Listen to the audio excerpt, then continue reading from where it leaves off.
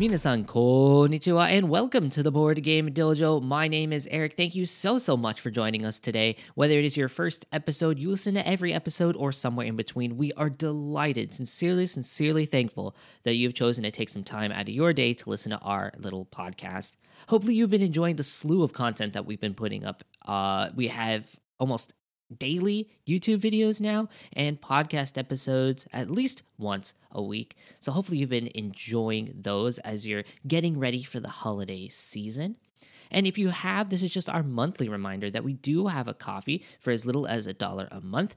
We are pretty unlike most content creators that I see on like Instagram and Twitter nowadays, where we actually buy 99.9% of our games. So if you want to see us continue to get some new interesting games for you, you can donate to our coffee or subscribe to our coffee. It can be a one-time thing or monthly thing. And that just allows us to buy new games for you and allows you to help us choose what games we cover. The link to that is in the show description. But you're not here for that. You're here for some reviews, and we've got 3 games to review for you today. First, we'll be covering Welcome to Collector's Edition. Next, we'll be going over the team-based trick-taking game Hasp. And finally, we'll be going over the spiritual successor to one of our favorite 2-player games, Watergate, called Match of the Century. Let's not waste any more time with the intro. Let's get into our games for the day.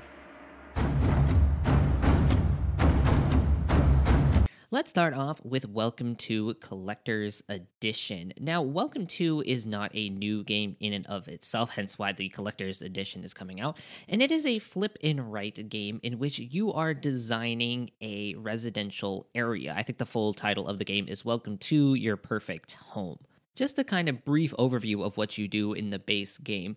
You will have a residential area that are in 3 rows, and you will have 3 stacks of cards.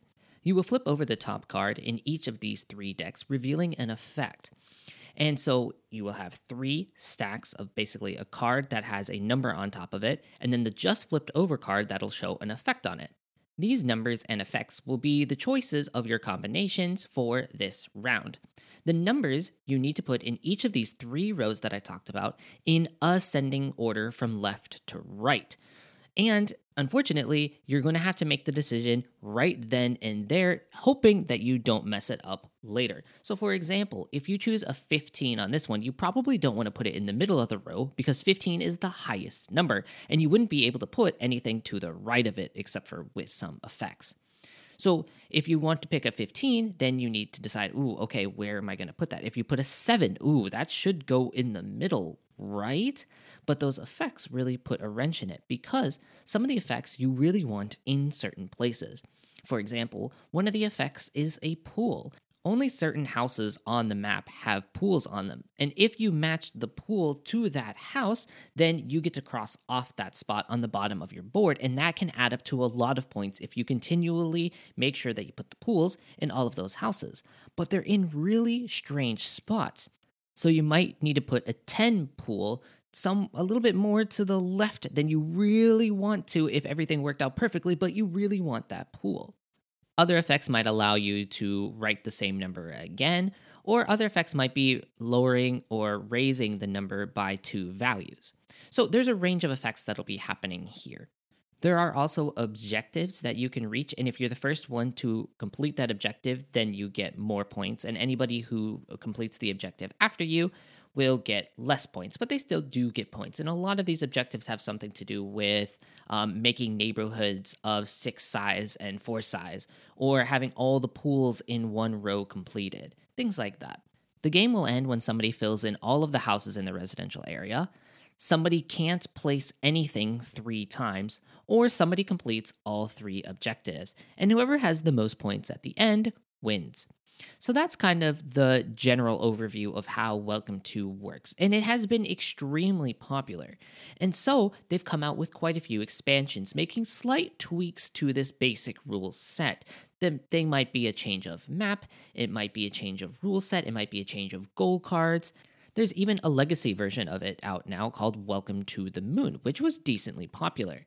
But the thing about all of these expansions is that each expansion is a little bit pricey. It's like between $8 and $10, I think the last time I checked, for one expansion. And there are quite a few of them now. And then you also have to decide whether you want the dry erase boards or you want the paper version, because I think the original Welcome to comes with a paper version. At least our original one did when we bought it a couple of years ago.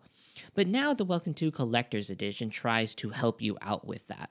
Because what it does is it includes all of the expansions that have come out with it, even the ones that were only available as a print and play, like the Quack expansion that came out during COVID, and it puts them as dry erase boards. Now, unfortunately, we thought that because we bought it in France, we would get the Le Petit Mort expansion, which is because of licensing, it's only available in France.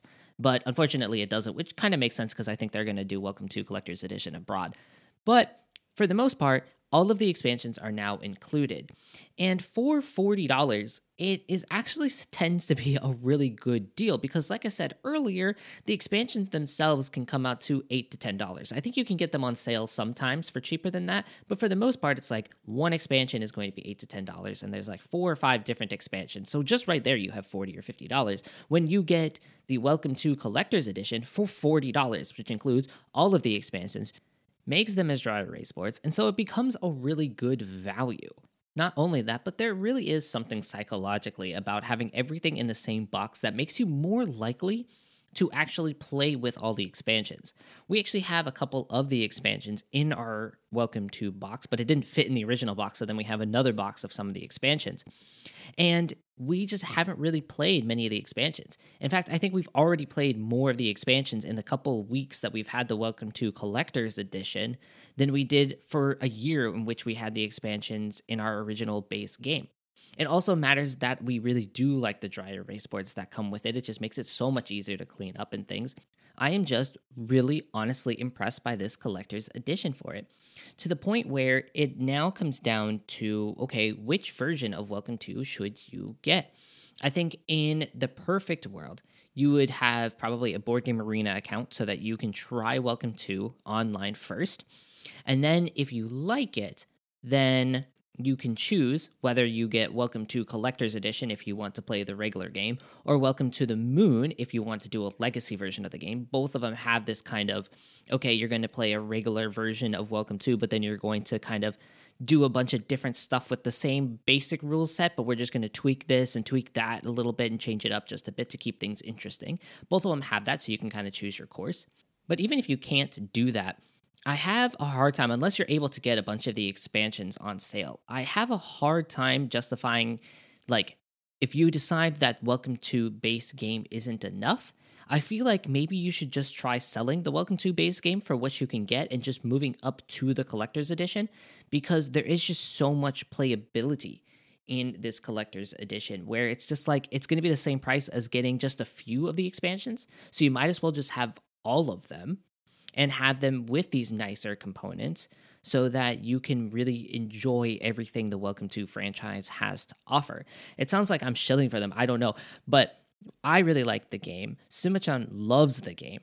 So we are just already fans of this game. And the fact that we now have a collector's edition that puts all of the stuff into one box. So now we can just have one box to carry around. And it's not even a big box. It's like smaller than most of the games that I have actually still. We're just really happy with the collector's edition. And that is the Welcome to Collector's Edition. The original design is by Benoit Turpin, but it is also designed by Alexis Allard. The art originally is by Anne Heitzig, but this collector's edition features guest art by various artists like Vincent Dutrait and Bess Sobel, and it is published by Blue Cocker Games. Now, the next game to talk about is the team-based trick-taking game, Hasp. Now, Hasp has a lot of things that you might have heard in other games, but trying to put them into kind of a new package. So right away, to understand the game, you have to know that there is a permanent trump suit of the gray suit. Is it gray? Is it black? I'm not really sure. But then, unless you're playing a two-player game, you'll also have a person pick to have either a second suit, that is the trump suit, or pick that there is no trump suit for that round. Now, Hasp is a must-follow game in which whatever the suit the starting player plays, everybody must follow that suit. So if they start with a red suit, then everybody else needs to play red. And if they can't, then they must follow with a trump suit. And only then, if they can't do that as well, then they can play something of a different suit. Whoever plays the highest value wins. Now, You want to make sure that you're also keeping track of what cards you're winning because each card will have a different number of dots on it. And these dots are going to be what determines who wins at the end of the round. Some cards have 1 dot, some 2, some 3, and some 4. And then at the end of the round, you're actually going to count up the number of dots that your team took in the tricks. And whoever has the most amount of dots on their cards wins the round. Now, typically, when you win the round, you're going to win 1 point, but there is a way to, in fact, win more points if you win that round, and that is by predictions. Yes, predictions.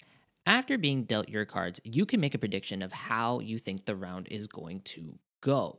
First, you can do one of 2 predictions that you've probably seen in other games. Either you think you're going to win all of the tricks, in which case you're going to raise the pool of instead of winning 1 point for the round, whoever wins the round gets 3 points, or you can shoot the moon and say we are going to take no tricks this round, again adding 2 points to the pot. But there's also 2 other kinds of predictions that are a bit strange, and they are that I'm going to win the round. But in order to actually make these predictions, you have to do either a minor find or a great find. To do a minor find, you have to have both the 7 and 8 in your hand. You show it to the table, showing them, I have a 7 and an 8, and I predict that I'm going to win this round. And then you add another point to the thing. But you can also do a great find, in which is the same thing, except instead of a 7 and 8, you would do a 9. You would show the table, hey, look, I have the 9, and I predict that my team is going to win this round. I keep saying I, but I mean my team. In either case, you are going to add 1 point to the pot, meaning that the winner of the round takes 2 points instead of 1 point.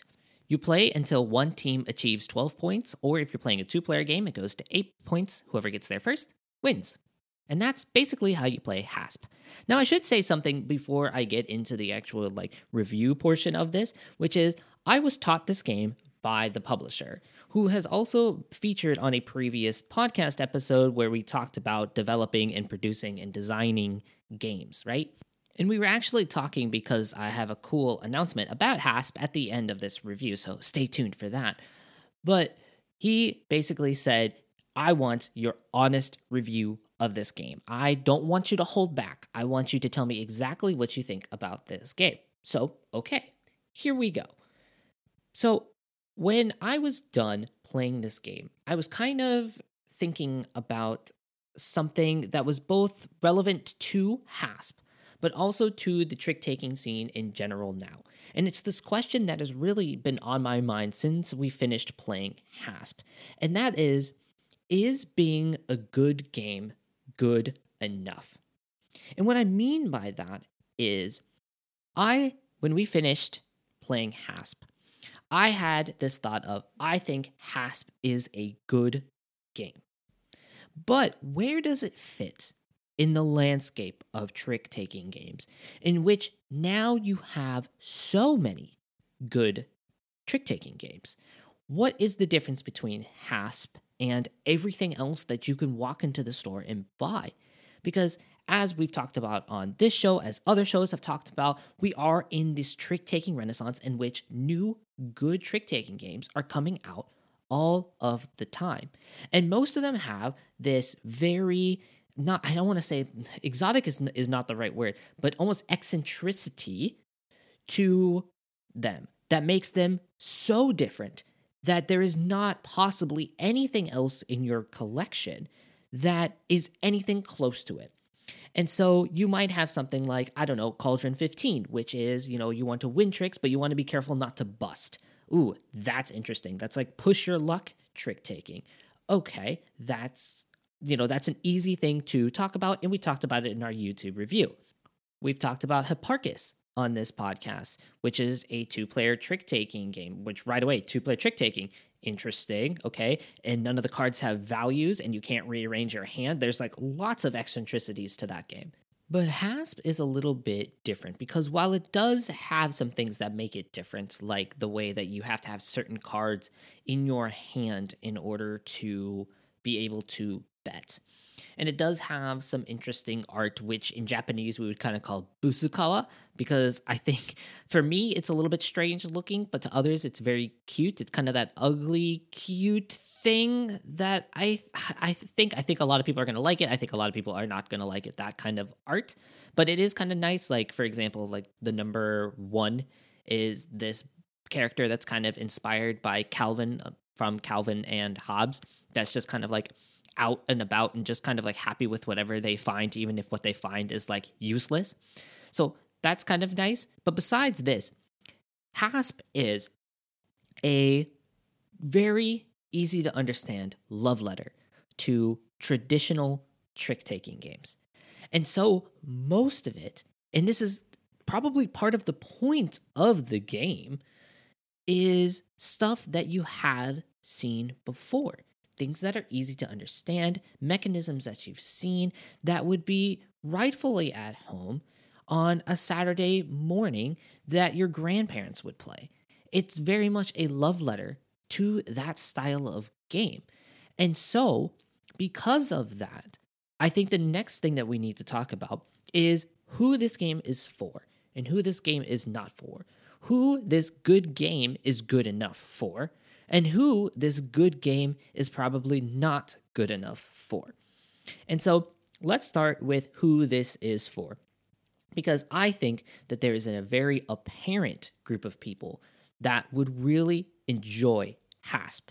And that is that I think Hasp is a family weight trick-taking game.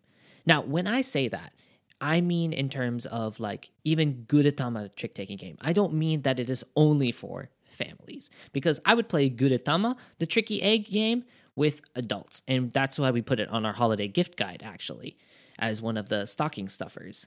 So I don't mean it's just for families, but I do mean that Hasp would be really, really good with families and in that family weight style of game, because this would be a phenomenal opportunity for people to really learn the basics of trick taking, or because this is a team game, to play it with kids or adults who maybe like that traditional thing. You can play this with grandma, you can play this with grandpa, you can play this with a 6-year-old. I'm meaning it is that kind of game because there are no mechanisms, there are no eccentricities that make this overly complex or hard to understand. This game can be taught in about a minute.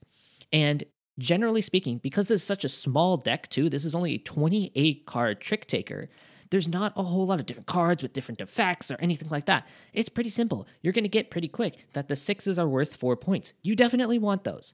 You're going to get that the 1s and the 2s are not that helpful. Like, okay, great. Now you're kind of understanding it. You can also learn trumps. Oh, what trump do you want? But you can also help out. Like, this seems like a game in which Suma-chan and I could probably go over for the holidays and play this game with her cousins that don't play trick takers at all. And Suma-chan and I will be on different teams, and we will each play with one of her cousins. So it'll be like me and one of her cousins versus Suma-chan and one of her cousins. And we'll play this game together. Part of that is just because of the kind of inability to really run away with the game because of the way that the prediction system works. In other games, if you play a lot of times, you're able to kind of predict how the round is going to go, and you're able to bet that round up and pretty much run away with the game. But because of this one, and because you have to have certain cards in order to bid the, oh, I think we're going to win this round prediction, you tend to not have that really happen very much, which again is very conducive to a family environment or an environment of people that maybe don't play these trick takers very much, whereas you who are listening to this might play a lot of trick takers. So that's one instance of who I think this would be for. Another one of who I think this would be for, and it's kind of related, but I just wanted to separate it out, are for people who want to get into team-style games, but find that games like Tichu or Yokai Septet are a bit too intimidating, which I've definitely heard multiple times before.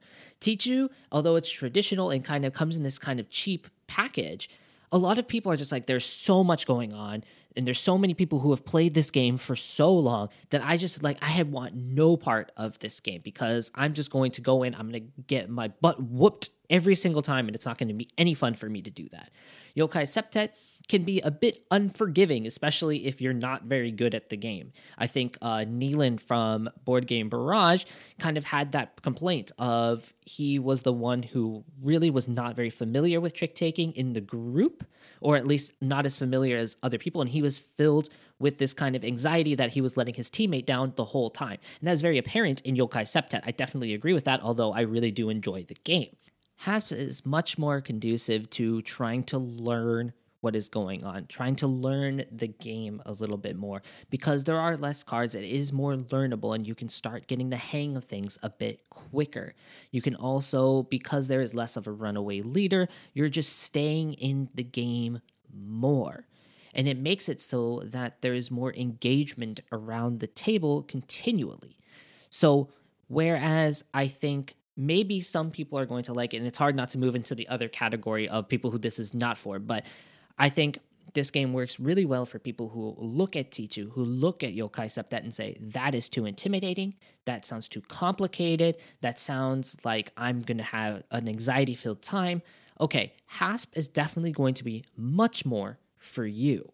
So then let's talk about the other group, because we can talk about these things as features. And I feel like I've said this a lot in like recent videos and recent podcasts, so I'm sorry, but you can have these mechanisms that some will say are features of the game, where other people will say these are bugs.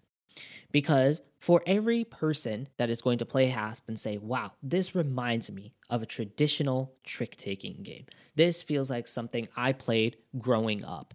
Or this feels like something that I know my family would love because they played bridge or they played euchre or something like that, right?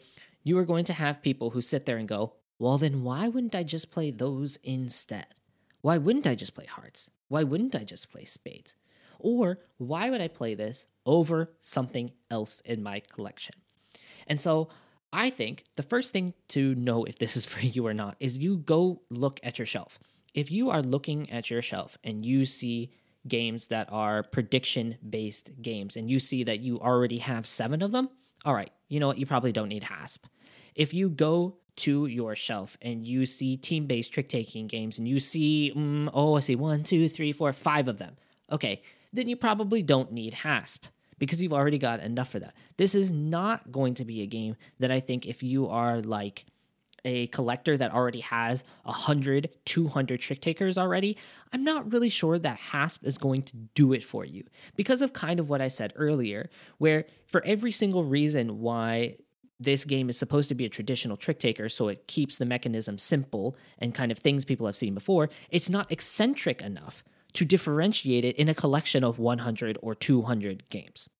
I think Tom Vassell in his review of the game went a little too far by saying it's forgettable. I don't think it's forgettable. It is not to that extent whatsoever. I really only save that adjective for very few games. But I think the better way to describe this game is a solid kind of all-around game that is not phenomenal at any one thing, but is solid. It almost is really apt to compare it to playing as Mario in like Smash Brothers or Mario Kart, where anybody can succeed with Mario. It's just a very solid overall character, right? But eventually, you're going to get to the point where you're saying, you know what, playing Mario is fun. But you know what, I want to do something a little bit different. I want to be somebody who is phenomenal at one thing and worse at other things, because I think that the highs are going to be higher. Like when you play as Captain Falcon, it feels cool to do a Falcon Punch, even though it leaves you completely open for counters. But it's so much fun when you actually pull off a knockout with it.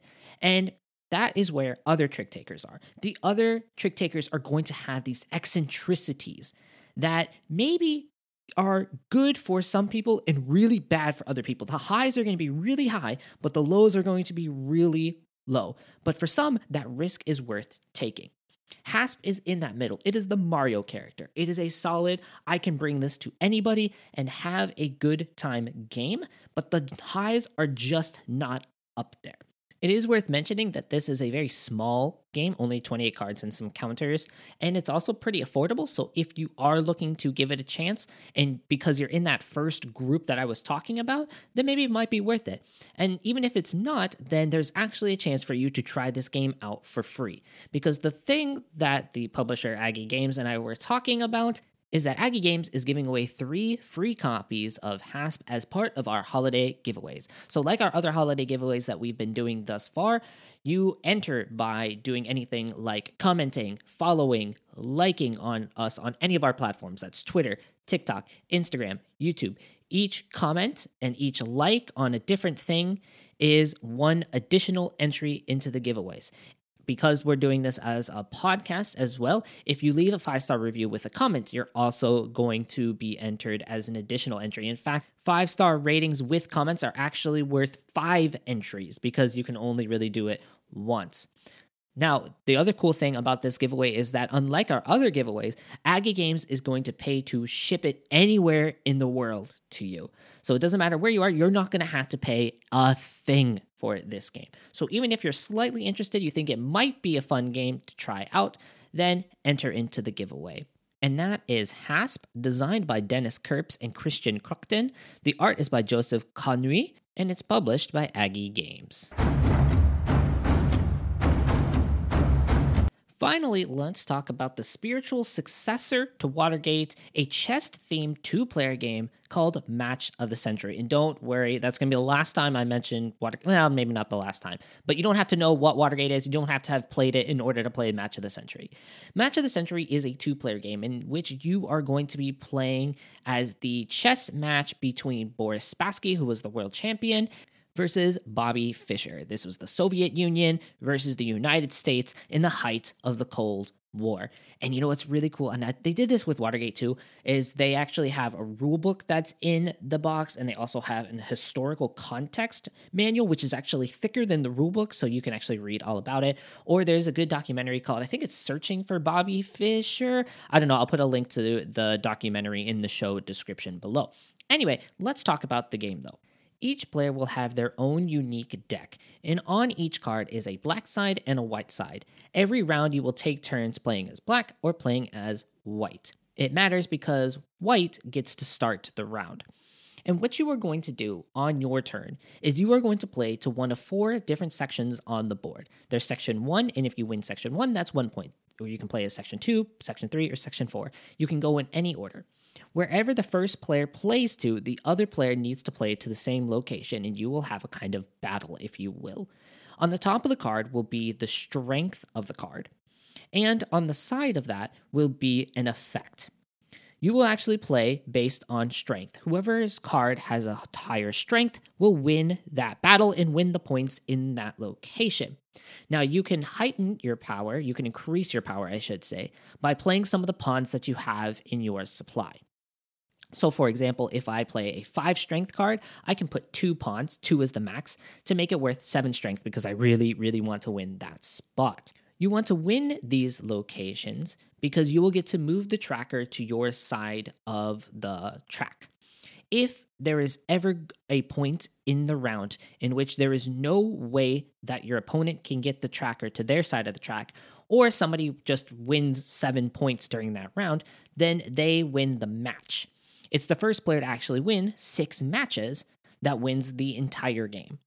But you don't always want to win these exchanges because whoever loses the exchange gets to do the effect. And some of the effects do some really powerful stuff, like adding cards to your hand or adding pawns to your supply. So there's like a pool, and then there's the actual supply that you can use. I should say there's a supply, and then there's like your pawns in your hand. That would probably be a better way to describe that.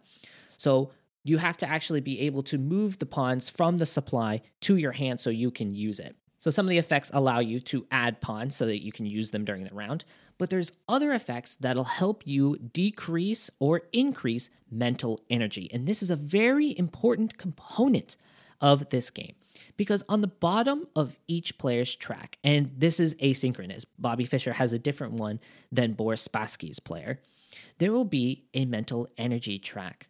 The further right you are means you have more mental energy, which means that you can have a higher hand limit. You get to refill more pawns at the beginning of the round. And if you're far enough to the right, you actually start the round with advantages in points. So you might start the round with a 1 point or 2 points before you've even done anything. But if you go left, then you're losing cards from your hand limit. So, for example, the highest hand limit you'll have in this game is 7. But if you go left, you're going to only end up with 5. It means that you might not get to refill your pawns at all. And if you're far enough left, you're going to start in the minus, meaning your opponent gets to start with advantages every single round. Add this to the fact that if you win the 4 spot on the board, which is the highest point total, you lose mental energy for winning that spot, and you suddenly have these different things that you have to balance. You have to balance winning and losing throughout the game. Where do you want to defend? Because the third option is also, if you don't want to win but you don't want to lose, is just tying your opponent, in which case nothing happens. And this is an effective strategy during the game. I really need to be careful, like when I say games and match during this game, because you win 6 of these games, you win the match. But there's also, this is a board game, so you win 6 of these little games, you win the entire game. There we go. Maybe that works. Anyway, I hope you get what I mean. But oh my goodness, this game is so fun. Watergate is a game that I've been exploring a little bit more after our episode of Top 10 two-player games, because both Sam and I said it just missed our list. It was like both of our 11s or both of our 12s. I can't remember at this point. But I wanted to go back and explore it more.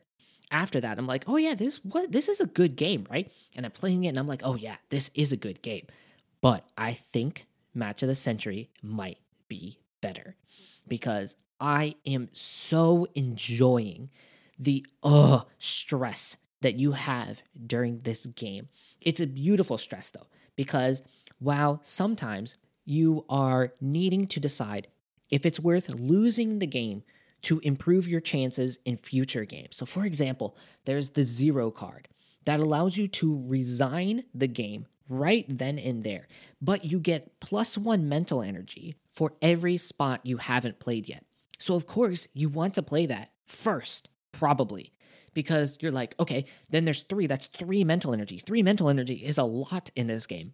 But at the same time, you're balancing that with the fact that you have to decide, is it worth giving up one of the 6 games that my opponent needs to win in order to win this match? Like, do I want to just give them one of those? Is it worth it for me? There's other cards in which you are actually making sure that, okay, do I want to win this? Because the card that they played first is a really good effect that's going to make me lose mental energy, or it's going to make me have to discard cards from my hand that I don't want to do.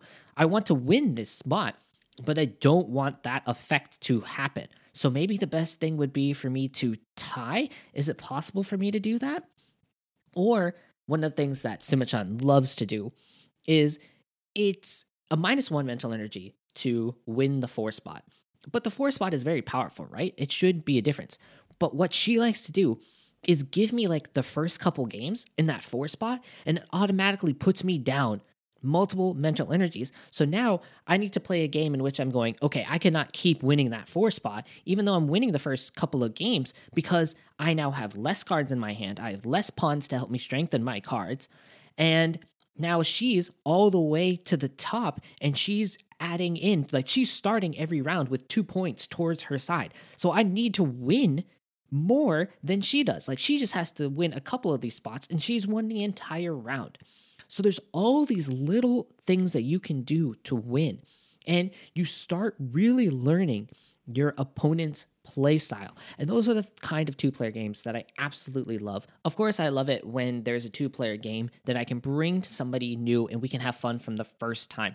But I especially love a game in which I can play it with somebody and we start learning each other's strategies. So now, okay, the first couple games of Match of the Century was all me. I could win as both characters easily, but Sumachan learned my strategy. She learned what I wanted to do. She learned the places I wanted to win, and she is now won like 3 straight games of this because she found that she can effectively counter what I'm trying to do. So now it's my turn to try to take back momentum in this kind of series that we have going on, in which, okay, so now she's like tied it at 3-3. How can I counter her strategies? How can I kind of counter the fact that she's going to try to make me lose all of my mental energy? How can I counter that? What can I do when she's like basically resigning the games, when she's throwing away the first couple games in order to build up an effective like almost engine that she's got going on her side?